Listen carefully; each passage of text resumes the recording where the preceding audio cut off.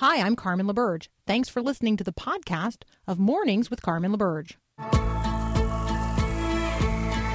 Your daily encouragement that God has the world in the hollow of His hand. This is Mornings with Carmen LaBerge on Faith Radio. If we're gonna fly, we fly like eagles. Arms out wide. If we're gonna fear, we fear no evil.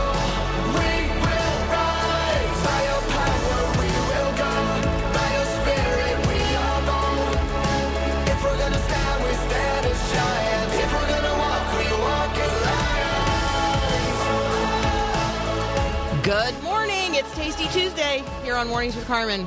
I hope you've got your favorite hot beverage this morning, a cup of coffee, a hot chocolate, a hot cider, a hot cup of tea. I don't know about you, but it is a little brisk and chilly where I am. It may be downright frigid where you are. We're going to warm things up this morning with the Word of God and the fellowship of believers. We're going to bring the mind of Christ to bear on the headline news of the day.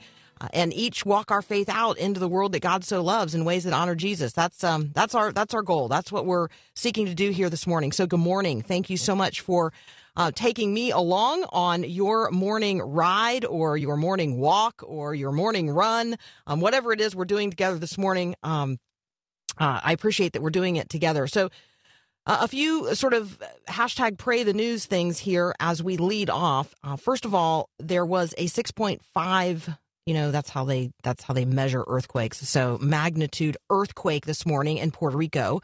It's the largest in a series of earthquakes that have been rumbling the island for the last few days. This one, the 6.5 magnitude quake, was much more severe than some of the, obviously the minor quakes leading up to it. And right now, the entire island is without power. And so just be, praying for that. Obviously, folks still recovering there from hurricane damage and literally that island trying to get back on its economic feet. So to be praying for folks there this morning and, let us know if you've got contacts in Puerto Rico. I'd love to follow up with them. You can always communicate with me via the text line at 877-933-2484, or you can send me an email if you've got contact information for people you think we should be talking with. Maybe you've got contacts in Australia we could be talking with about the wildfires there. Maybe you've got contacts in Puerto Rico.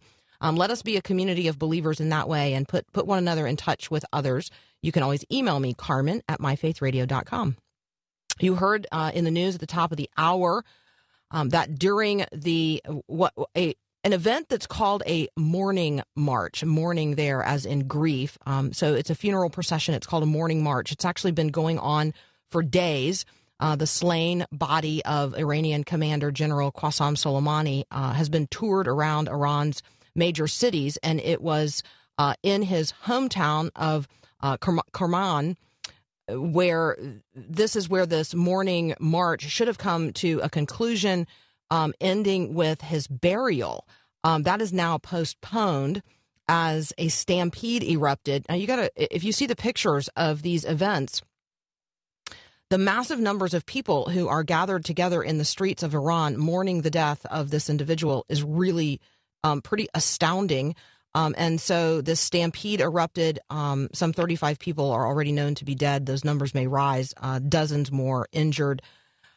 It made me consider sort of the approach that we take culturally to death and to funerals. And I want you to just remember the last funeral you attended, or even the last public figure who died and you took the time off from whatever else you had planned to go maybe stand alongside a road as they passed by in, through your town. Or maybe you remember a point in time in your own life when you took time to go to Washington, D.C. to maybe see a former president lie in state prior to their internment. It's a very, very different approach in these Islamic communities. And I want you to just, consider what that means, how we process death differently, what our worldview says about death. What do you have planned for, or what do you anticipate is going to happen after you die? Not just to your spirit, but, to your body. Like, have you talked with your family about what you want? And what they want and what is mutually expected. There's a generation of people who are not people of faith.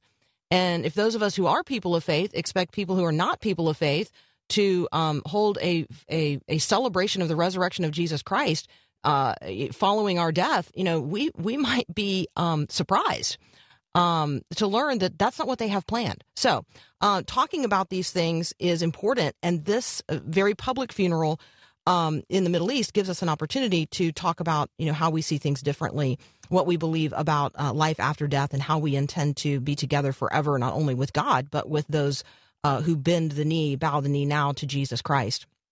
All right, a couple of other things, but we'll get to them at the top of the next hour, because Nick Pitts is waiting in the wings, former editor of thebriefing.net, continuing as a fellow for the Institute for Global Engagement, and he and I are going to talk about Planned Parenthood, which just issued its annual report. It's staggering in its depth of depravity. We're also going to talk about a new poll out centering on white evangelical Protestant Americans. That's up next here on Mornings with Carmen.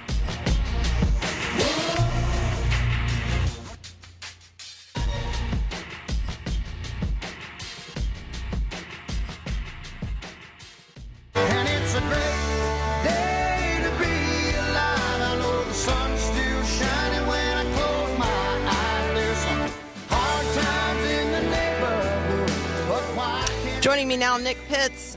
He is the former editor of thebriefing.net, and we still want you to check out what is happening at thebriefing.net. He continues as a fellow with the Institute for Global Engagement. Nick, welcome back. And I was about to say Merry Christmas, but Happy New Year. Hey, Carmen. Happy New Year to you. It is such a great day to be here, and always a good day to start off with you. Well, thank you so much.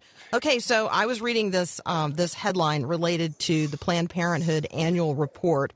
I was staggered to learn that not only had Planned Parenthood performed the highest number of abortions ever in terms of when they've been counting, but also that they received the highest amount, the greatest amount of government funding ever.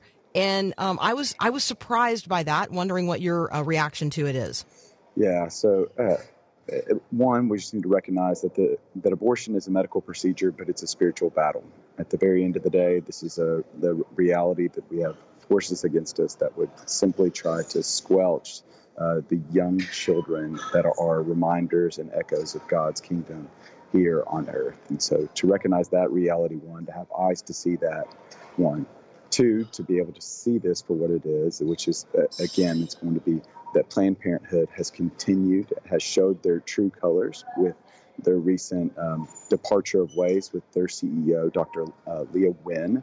The board saying that no longer are they going to be a full services provider for women that are in that period, in that season of life. But Planned Parenthood, when they got rid of Dr. Wynn, said that they were going all out for abortion. And so they've doubled down their efforts. And in turn, they have been highly successful at murdering children.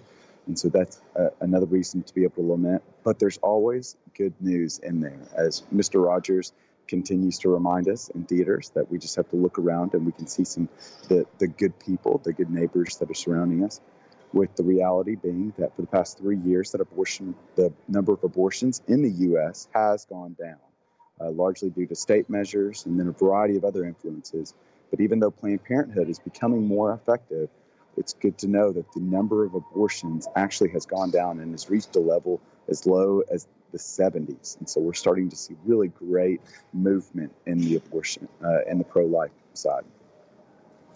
So, Nick, when we think about 345,000 plus people, lives being terminated, and we think about this budget that is just enormous, $1.6 billion a year, just for this one organization that is committed to, ending the lives of the preborn. I wonder when we talk about abortion, we do not use language here in our culture that I think we should use, which is that, it's the leading cause of death, not only in America, but it's the leading cause of death globally. So I know you and I are both familiar with this statistic as well that was just released last week, that abortion is the leading cause of death globally in 2019. This number really staggered me. 42 million abortions globally in 2019. Mm-hmm. And just to be, this is where we can lift up our quasi-benefit feminist bona fides. One, abortion is deadly for every woman, child. But then also the reality of it is dangerous for women that are getting these abortions. There was a CNN report last year that indicated that 50% of abortions are considered medically dangerous, according to the study, for the women that are getting it. So this isn't simply just a choice, an elective procedures that women want to have in order to kind of placate whatever the conveniences or the situations and the planned family of their life. This is a dangerous medical procedure that must be addressed right now. And that I think there's some great movement that's happening in the States right now. But like you've alluded to, one abortion is one too many. And so while we can celebrate the fact that there are less abortions that are happening in the U.S., there are still, just by Planned Parenthood alone, over 300,000. But that's almost half of the number of abortions that have happened in the U.S. over the past year. All right, Nick Pitts and I are going to come back from a break, and we're going to talk about this new polling information related to white evangelical Protestant Americans. One of the things that Nick and I are going to talk about is the way that the culture talks about people of faith, which includes you and me, and whether or not they get it, accurate, and if they don't, how we might help them talk more accurately about those of us who are people of faith. So that's up next here on Mornings with Carmen. I'm talking with Nick Pitts, former editor of thebriefing.net, still a fellow at the Institute for Global Engagement. We'll be right back. There's never been a moment I was not held inside your arms, and there's never been a day when Welcome back. I am continuing my conversation with Nick Pitts. You can find him on Twitter at jnickpitts. He's a wonderful young observer, student of culture and bringer of the word to bear on the things of the culture. And I frankly just like to talk to him. So welcome back, my friend. I know that you're kind of a statistics and polling junkie, in addition to being a bit of a music nerd. So talk with me about this AP NORC poll. I drew out from this article, a lot related to the way they characterized white evangelical Protestant Americans. That's obviously a cohort that pollsters are interested in specifically in 2020 because of the election. Just give us your takeaways from this poll. Yeah, I mean, Carmen, it's just so funny. One of the things that we can just see is it's the mischaracterization of what is an evangelical. They want to make a political term when in reality what we know to be true is evangelical means so much more than just our political affinities and our voting trends. And we saw glimmers of this in 2016 when evangelical, even the breakdown, it wasn't just evangelical, period. What they really were meaning was white evangelicals. So that's one. But then, too, we could take heart in the reality that this isn't anything new. You can go back to Hannah in the Old Testament, to the Pentecost in the New, where they thought what the men and women of the faith were doing were appearing as though they were drunk at the noon hour. And they kind of confused us and didn't really understand us. And this article and some of this research just brings that to bear as well. Just not really understanding who we are, and we're not a monolithic group by any stretch of the imagination. But the one thing that we all do share in common to have this name is the most powerful and significant characteristic, and that is believing that Jesus Christ is Lord, that he is who he says he was. He was the Son of God that was born of a virgin and that was resurrected on the third day. But for some, it just means that we have a certain way that we vote. And I think that for me, I'm increasingly frustrated by the mischaracterization, the misrepresentation, the ways in which I am spoken of in a very pejorative manner, because I am both white and evangelical, and the person making the statement oftentimes doesn't even consider that. And so I've had conversations with people of color about this, and I have said, when you're standing and somebody is talking about people of color in a way that absolutely is not reflective of who you are, tell me what that experience has been like, because that's now where I live. I now live in that reality because I'm both white and evangelical. And so it has opened some pathways to some interesting conversations. And Nick, I don't know about you, but I stop people in the middle of a conversation and just say, okay, I'm both white and evangelical, and what you are saying right now is absolutely not true of me. Yeah, So yeah. I need to know how you are using the term evangelical, because it sounds like you're using it absolutely just as a political term, and I want to be sure that you understand what it means to me. And that's what makes your radio show. And I'm not trying to pander to you in any which way, but Because there would be no purpose in doing so. I think that's one of the things like I so appreciate about your radio show is, one, you're trying to bring God back into the conversation like your book did, and then two, you're trying to help listeners better understand that being evangelical, I mean, there are some individuals that there is one issue from a political standpoint that's really important to them. And as Christians, we should be involved in the political process. But at the end of the day, our God doesn't reign at 1600 Pennsylvania Avenue. Our God reigns in the heavens, and he does whatever he wants. And so understanding that, but also understanding the implications of his reigning and ruling in the heavens and the implications that has in politics, as well as in how we live and move and have our being on this world, that's the key determiner. But then from our standpoint, and then the second step, once we understand that, and what you do is so important, is how do we have those conversations? And in a culture that increasingly thinks that they have the answers, it makes our response all the more important to ask better questions in these conversations. If they already think they have the answers, we can't just give them more answers, but what we can do is what Jesus did so well, is ask better questions to help unpack the erroneous truths that they're holding on to, and that hopefully we can start a conversation with the questions that we ask that gets to the heart of the matter, which isn't just politics, but is about who Jesus is, and is he who he says he was, and what does that demand of our life? It's so refreshing to have a conversation like this, and I just want to encourage our listeners, take a moment right now, and just consider where you are in the midst of this conversation. Like when Nick and I are talking about the word evangelical, is that even a term you would use to describe yourself? Yes or no? And if yes, why? And if no, why not? If we are gospel people, if we are people who are in Christ and Christ is in us, and we are participants in this great commission to make Christ known to others, then that is at its core what it means to be evangelical. That is not the way our culture has co-opted the term, nor certain people in the culture are seeking to have that term identify with something expressly political. And so, we're trying to encourage you today.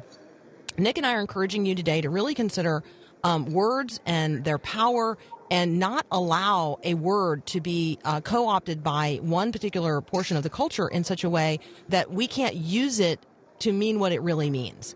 And so I just think that, sort of recovering or reestablishing or reclaiming the word evangelical, for me, is critically important as an individual, but it's also important to me historically. Like, it means something to share the gospel of Jesus Christ with others. I completely agree. Hey, Happy New Year, man. We look forward to talking with you next time. Send me stuff that you're thinking to yourself, hey, that would be fun to talk about on air. I'd love your thoughts along the way, okay? Deal. So great to be with you. It's great to have you. All right, that's Nick Pitts. You can find him on Twitter at @JNickPitts. You're listening to Mornings with Carmen. We'll be right back.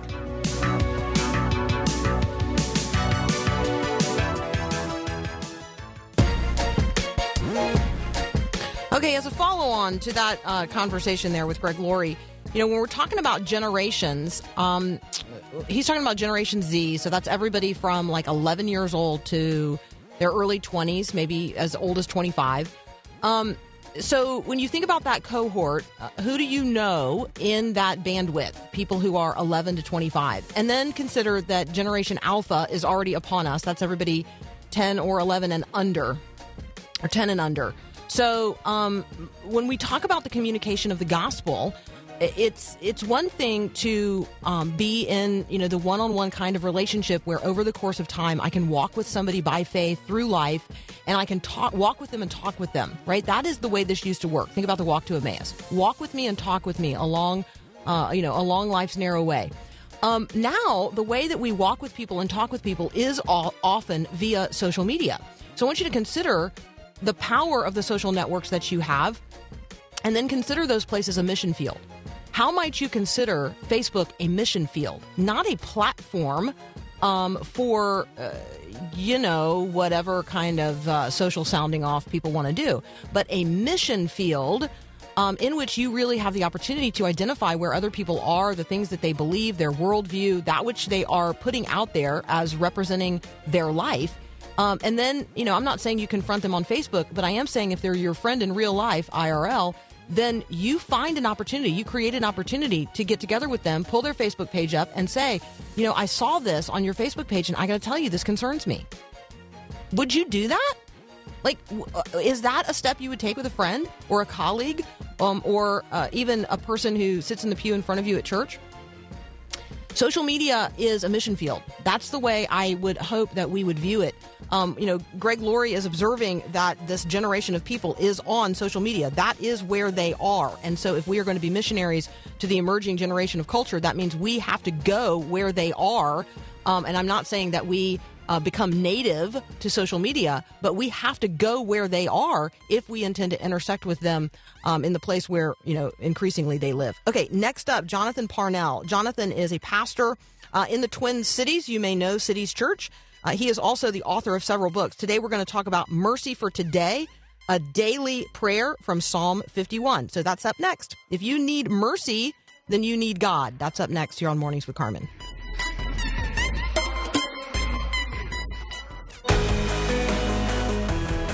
So what are you doing in the middle of the summer? This is a good time. I don't know about you. I spend a lot of time calendaring. The last week of December, the first week of January, I get a brand new calendar. I actually write on it. Yes, I have a Google Calendar, and yes, I have a calendar on Outlook. But I also have a paper calendar. Why? Well, because that helps me. It helps me to sort of see it and lay it out. And so, what's on your paper calendar? At the end of July, I am going to be at the Northwestern Christian Writers Conference.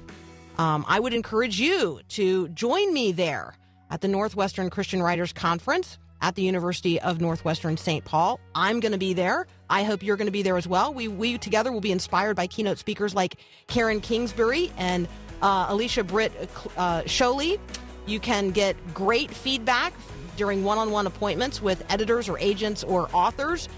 You can come to my workshop. That'd be super fun. We could grab coffee. You can register online at northwesternchristianwritersconference.com. You get a 20% off of registration if you register during the month of January. Again, you can register at northwesternchristianwritersconference.com. Families call me all the time and say, "We need help. What do we do to fix our kid?" Hi, I'm Mark Gregston with Parenting Today's Teens. You know what my answer is? Well, there's very little we can do to fix our kid. What we've got to focus on is fixing ourselves. In the process, we're allowing God to do something with our child way beyond our own resources.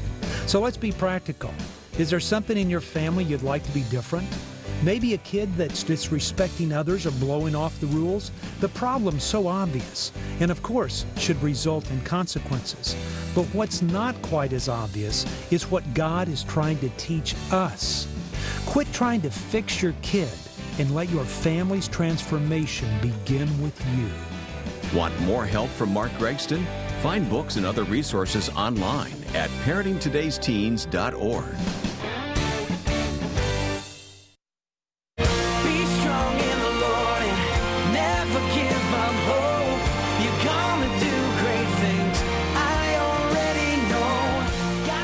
So there is a great prayer that many of us recognize from a practice during the season of Lent. It comes from Psalm 51. Have mercy on me, O God, according to your steadfast love, according to your abundant mercy, blot out my transgressions. God is a God of mercy. Joining me today, Jonathan Parnell, the lead pastor of Cities Church in Minneapolis, St. Paul.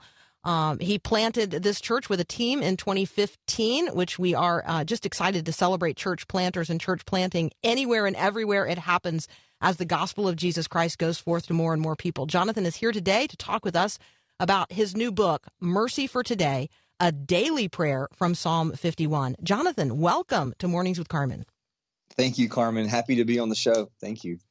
So let's just start with mercy and the merciful nature of God, because with you, I am concerned that people think God is just mad and stomping around. And one of the things that you redeem for us in the opening of this book is really the character of God as merciful.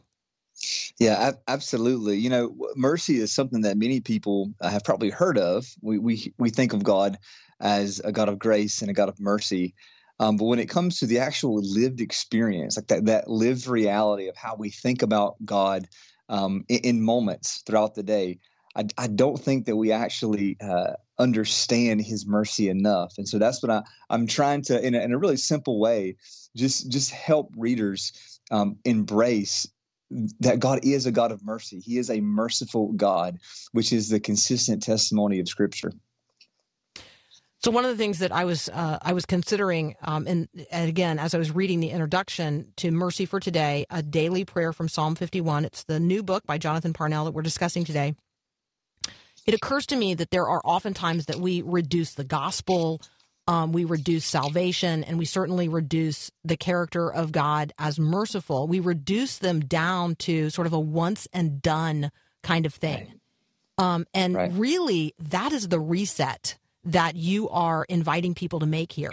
You are inviting people to make this reset to understand that God is merciful moment by moment, and I need His mercy in every moment.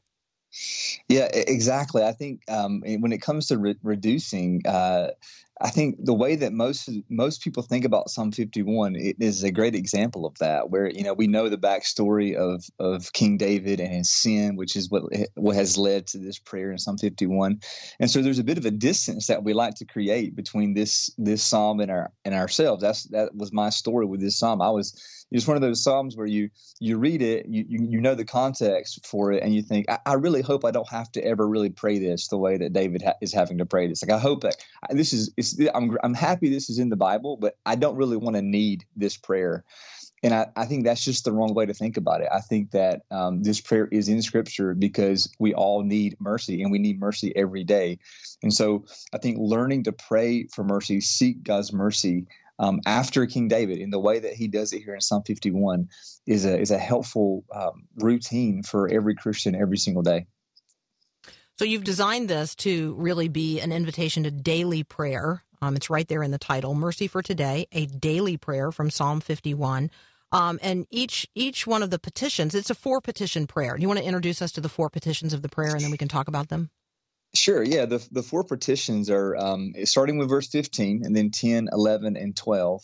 And there are lots of, there are more petitions than just 4 in the prayer. The main one being the first one that you've already quoted is just asking for mercy according to God's steadfast love. But then these 4 petitions, I think, are a great summary of what does it mean to really to seek and embrace the mercy that God has for us in Christ each day. The first prayer is a simple, open my lips and my mouth will declare your praise. So it's asking God, let me get in on your praise. The second petition from verse 10 is create in me, O God, a clean heart, renew a right spirit within me. Then verse 11 is cast me not away from your presence, take not your Holy Spirit from me. Verse 12 is restore to me the joy of your salvation and uphold me with the willing spirit. And I take those 4 petitions and kind of summarize them down to really the way that I pray them every day is I pray them here as they're put in Scripture. Then I kind of summarize them and pray, Lord, let me get in on your praise today. Change me from the inside out. Please don't leave me. Give me joy again. And so those are the praise, change, presence, and joy. Those are the 4 themes I think that we see in these petitions. And they kind of form this 4-fold prayer for God's mercy.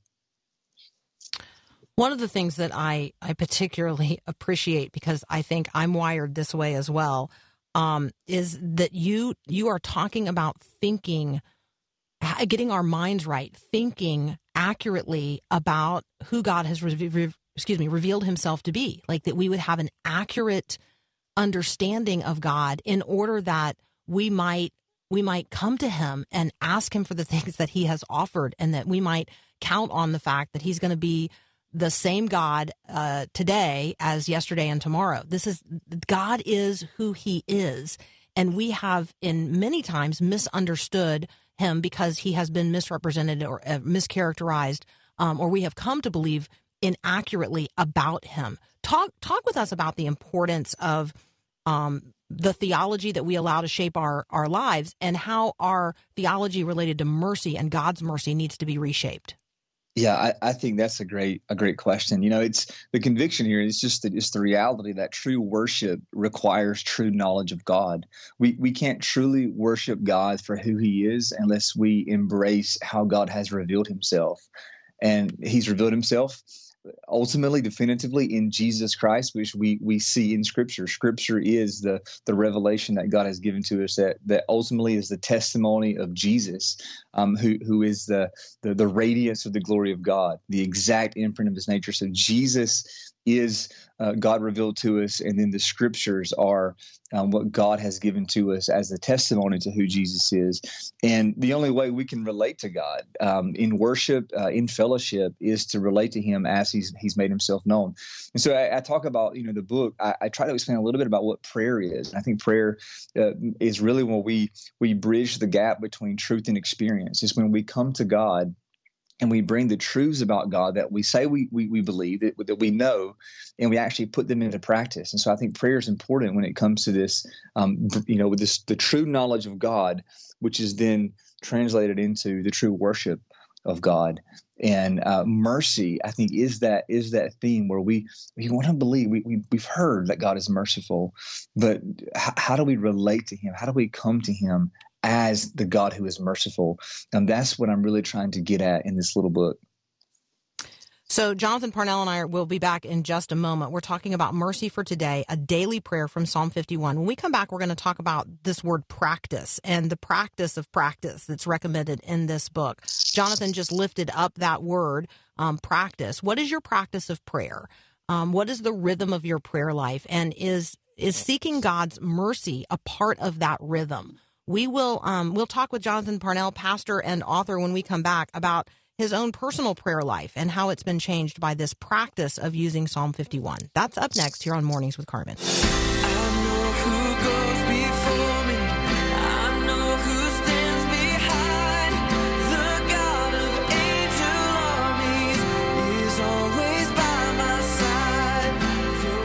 I'm talking with pastor and author Jonathan Parnell. We're talking about his newest book, Mercy for Today, a daily prayer from Psalm 51. Jonathan, talk about your own personal prayer life. How has praying this prayer, Psalm 51, and praying the component parts of it, how has this changed the practice of prayer in your own life, and how's it changed your life? Yeah, thank you for asking. The word I like to use is just clarifying. I feel like this prayer, it kind of opens the door for me to come to grips with reality. I think that the thing about prayer that I talk about in the book, just how does the world work? How has God made the world? And it's to understand first and foremost that God is God outside of us. Like he doesn't need us to recognize him as God to be God. So every day we wake up into a world that exists, and we wake up into a reality that exists apart from us. God is God. He is sovereign. He is in control. And for us, it's just a matter of, do we want to breathe that air? Do we want to live in that reality, in the reality that is? And prayer, and really praying this prayer, is the practice of saying, okay, I want to breathe that air, God. I want to live in the reality that is the truest reality, and that is in light of your supremacy, beneath your smile, in Christ, filled by your Spirit. And so the practice, that it's become really a habit for me. I've been praying this prayer every morning for several years now, and it's waking up. And that first prayer really is the most important. It's to say, Lord, open my lips, and my mouth will declare your praise. Which means right now in this moment, no matter what you're doing, God is being praised. There are the whole host of angelic beings who are, all they do, they ceaselessly praise God. God is being praised. All creation is praising God, is for God's glory, reflecting his glory. The heavens are declaring the glory of God, Psalm 19 tells us. And so the question for me is, am I going to get in on that? Do I want to be a part of that chorus that is praising God? And the answer is, yeah, I want to get in on that. So it's a simple prayer. God, right now you're being praised. The heavens are declaring your glory. Can I participate? Like, I want to be part of that too. Like, I want to join that chorus of your praise. And once we enter into that reality, when we embrace that reality, I think that's what then unlocks, okay, I need you to change me from the inside out. Please don't leave me. Give me your presence and let me live in your joy. And that's the four petition prayer here in Psalm 51. Okay, Jonathan. So now I have two pastor questions. I might have three, but I definitely have two. And I'm thinking here immediately of two groups of people or two individuals who, represent groups of people. The first is a person who has never prayed a prayer like Psalm 51. They're listening right now. They are outside of what you and I would understand to be the fellowship of believers, but they are interested, they are seeking, they are listening. They want to believe that God is merciful. What does it mean for them to turn and pray Psalm 51? Tell them, assure them that it is because of God's mercy that I can pray a prayer of repentance. Absolutely. I mean, Psalm 51, there's a conviction, a truth beneath it. And it is that because first God is merciful, it means that secondly, repentance is possible. So there's an invitation that is given to every single human being, that no matter where you are, no matter how far away you may be from God, you can turn in this moment from your sin and you can embrace the mercy that is offered to us in Jesus. I mean, that's the greatest news in the world, right? Like it doesn't matter. And I think that's the thing about Psalm 51, that it is uncomfortable. David's sin is uncomfortable. This is messy. And yet, look, God has mercy even for him, which is to say to everyone, God has mercy even for you if you would turn from your sin and embrace that mercy, which is made so clear to us in the cross of Jesus, where Jesus on the cross, he died in the place of sinners. He took our sin, our shame, our guilt. He suffered in our place, was raised from the dead. And now the invitation goes out. Anyone who turns from their sin and embraces that grace, embraces the mercy of God in Jesus, you will be forgiven. That's the gospel. That's the message of the gospel. It is, and it's so joy-filled. And for those of us who are Christians, we look back and we remember the joy. Right? We remember when, we were. But then I want to talk about the second category or group of people, of individuals, where we really need to be praying this theme of restore to me the joy of your salvation. There are a lot of joyless Christians. I want you to appeal to the joyless Christian listening right now that the restoration of joy is possible. Yeah, it is. I think understanding first that God wants us to live in joy. I mean, we just had a baptism service this past, just Sunday here. And, one of the great things about baptism is we remember the baptism of Jesus when God the Father speaks from heaven, his voice from heaven, an amazing moment in Scripture. And he says, "This is my beloved Son with whom I am well pleased." And you hear the delight of the Father in the Son. And as we follow Jesus in baptism, that same delight is expressed about us. God says of us, as our Father, "You're my beloved child." We live beneath the smile of God. And that should be a life characterized by joy. It doesn't mean a life absent of suffering. Suffering is part of reality. The Bible tells us that we will suffer. And yet, even in suffering, there is an underlying joy that we have in God as our Father who loves us. And I really want Christians to live in that joy and to ask God for it. God promises us this joy. And we see in Psalm 51, we can ask for it. We can recognize, I don't feel the joy that I should feel. And so, God, would you give it to me again? Would you restore that joy? I mean, it's a prayer that, again, I pray every day. I want, and it comes down to, at one level, the first commandment in the 10 Commandments in Exodus 20 is you shall have no other gods before me. And so the command, which is, I think, the most central command of all commands, is to love God supremely. And we all need God's grace to do that. And loving God supremely is, I believe, living in his joy. It's embracing the joy that is God. And we need his help for that. And so I think we ask for it. I love it. I appreciate it. Thank you so much. That's Jonathan Parnell. Mercy for today, a daily prayer from Psalm 51. Thanks to our friends at B&H, and blessings upon the ministry of Cities Church in this new year. Thank you, Carmen. I appreciate it. I appreciate you being here. All right, friends, we'll be right back.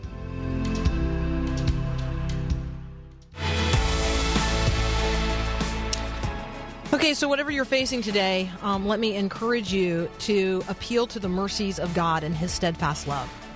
There's nothing happening in our lives today about which God is unaware, or for which God is unprepared. Now, you and I are unaware and unprepared for lots of things, but God is not unaware of anything nor unprepared for anything.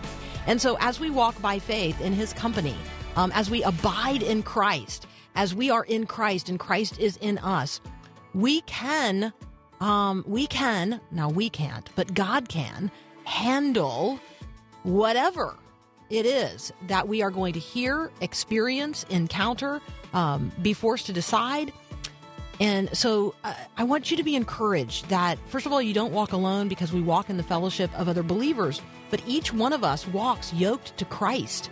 And so let me encourage you today to walk by faith, abiding in Christ, trusting God to be God. His mercy is new every morning, and His love is steadfast. We have another hour of Mornings with Carmen up next. Stay with me. I look forward to our continuing conversation. We'll be right back.